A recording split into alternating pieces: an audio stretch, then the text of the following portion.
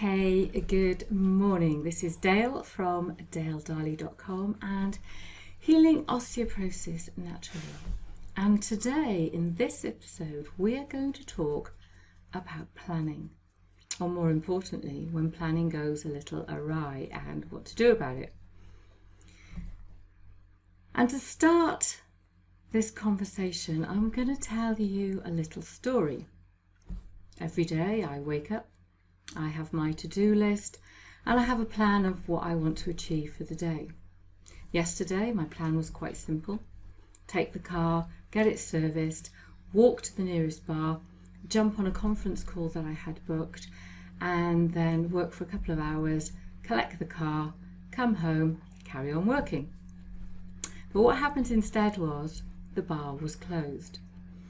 So in the distance I could see a supermarket, and I knew that there were a few bars beyond the supermarket. So it was very, very hot, and I thought, well, actually I don't have very far to walk. It doesn't matter. Another 10 minutes and I'll be sitting in a bar. I walk the 10 minutes, the next two bars are shut. And then I spy what is called a Todo shop. And that basically means a shop that's full of everything. So I had my handbag strapped across me, and because I fractured my spine in January, I was in a lot of pain trying to carry. I didn't have much in it, I promise. You know what a woman's handbag is like. And I was carrying that across me, and it felt really, really heavy, and the sun was beating down. And the only thing that I had remembered in terms of sun protection, because I had a plan, remember, was my sunglasses. And I got to the Todo shop and I went in, and the first thing I spied was a rather nifty little hat. So I stuck it on my head. There wasn't a mirror. I decided that I would take a chance and I would buy the said hat because I needed to shade my head. Now that morning I had washed my hair and I'd let it drip dry. And so it hadn't been styled.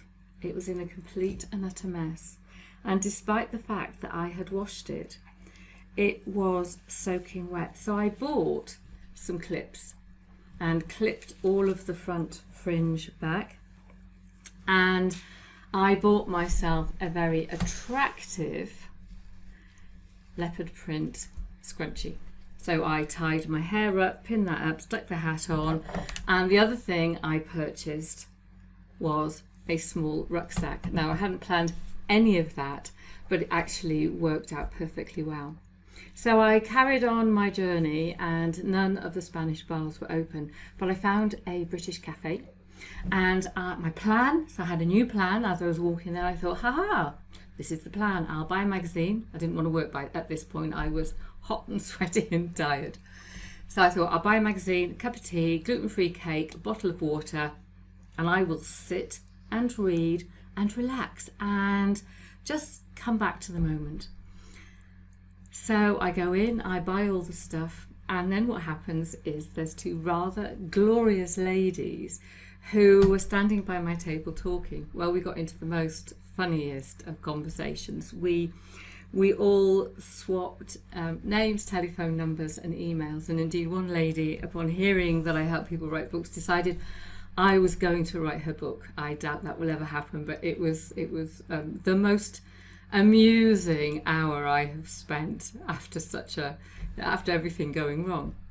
So what has any of this got to do with your book and your plan? Now, when you write a book, the first thing that I ask my clients to do is to go through a planner that I give them. So it's a plan of all the steps that you need to go through. Now, anyone who's familiar with project management know that we have milestones, we have concurrent activities and activities that have to happen before something else can happen. But the most important part at the very beginning is really deciding on when are we going to publish. And I always ask people to think about their marketing plan before they start writing, and also to look at the product roadmap. So what else are we going to create out of this book? So we've got the book plan, and to all intents and purposes, we have a publication date. Then we come on to the outline. And the outline, if you like, is a list of chapters with the content that you are going to write about. Now, it is much more than that. So your book will have a core message. Your outline will flow through from beginning through some kind of a process to the outcome you want your ideal reader to reach. All well and good. And then we have what I call the chapter plan. And normally I ask people to just start writing the first 2 chapters, and then we'll have a look at how we can build in some kind of structure. And that's great. And we can come up with a chapter plan that says, you know, here's the title, you know, here's what the first bit is going to be. Let's say it's a bit of a story, and then there might be some exercises, some case studies, some other bits and pieces, but every single chapter maps to the core message. It has its own key message, it answers a number of questions, it has that content, and it has some kind of call to action. And by that I mean, what do you want your reader to do as a result of reading this chapter before they move on to the next one? What kind of ha-has do you want?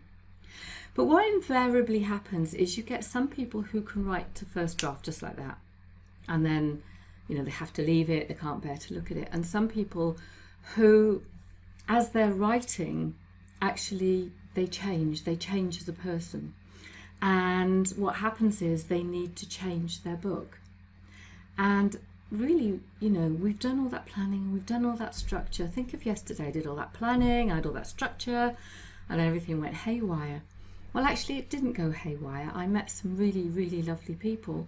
Well, when you think about your book and you think about, you know, as you're writing and you get ahas and you change and you find new pieces of research, what I invite you to do is don't throw the plan out of the window, but invite in some curiosity, invite in some adventure, because what you can do is you can come back and deconstruct the stuff that you've written and remap the book. Because if you're going to write a book proposal, you'll need a synopsis, and really you need your kind of chapter plan to enable you to do that any justice. So yeah, planning is great, strategy is wonderful. I couldn't live without my plans and my strategy, but I also couldn't live without curiosity and adventure. So if book writing is something you would like to do, and you would very much like someone to hold you accountable and help you thrash out those ideas and make sure that you stay on track and you write the best book for right now, then please do contact me. Also, I have a range of courses on the Soul Writers Academy, which is over on Teachable, and you can take each course individually, or you can enroll on 2 levels of programs. One is you get every single course for a very low monthly fee, and the other type is that you pay a slightly larger fee every month and you work through, again, all of the courses at your pace, but you get group support and group accountability. So my name is Dale Darley. I'm from daledarley.com and Healing Osteoporosis Naturally, and I do wish you a super duper curious and day full of adventure.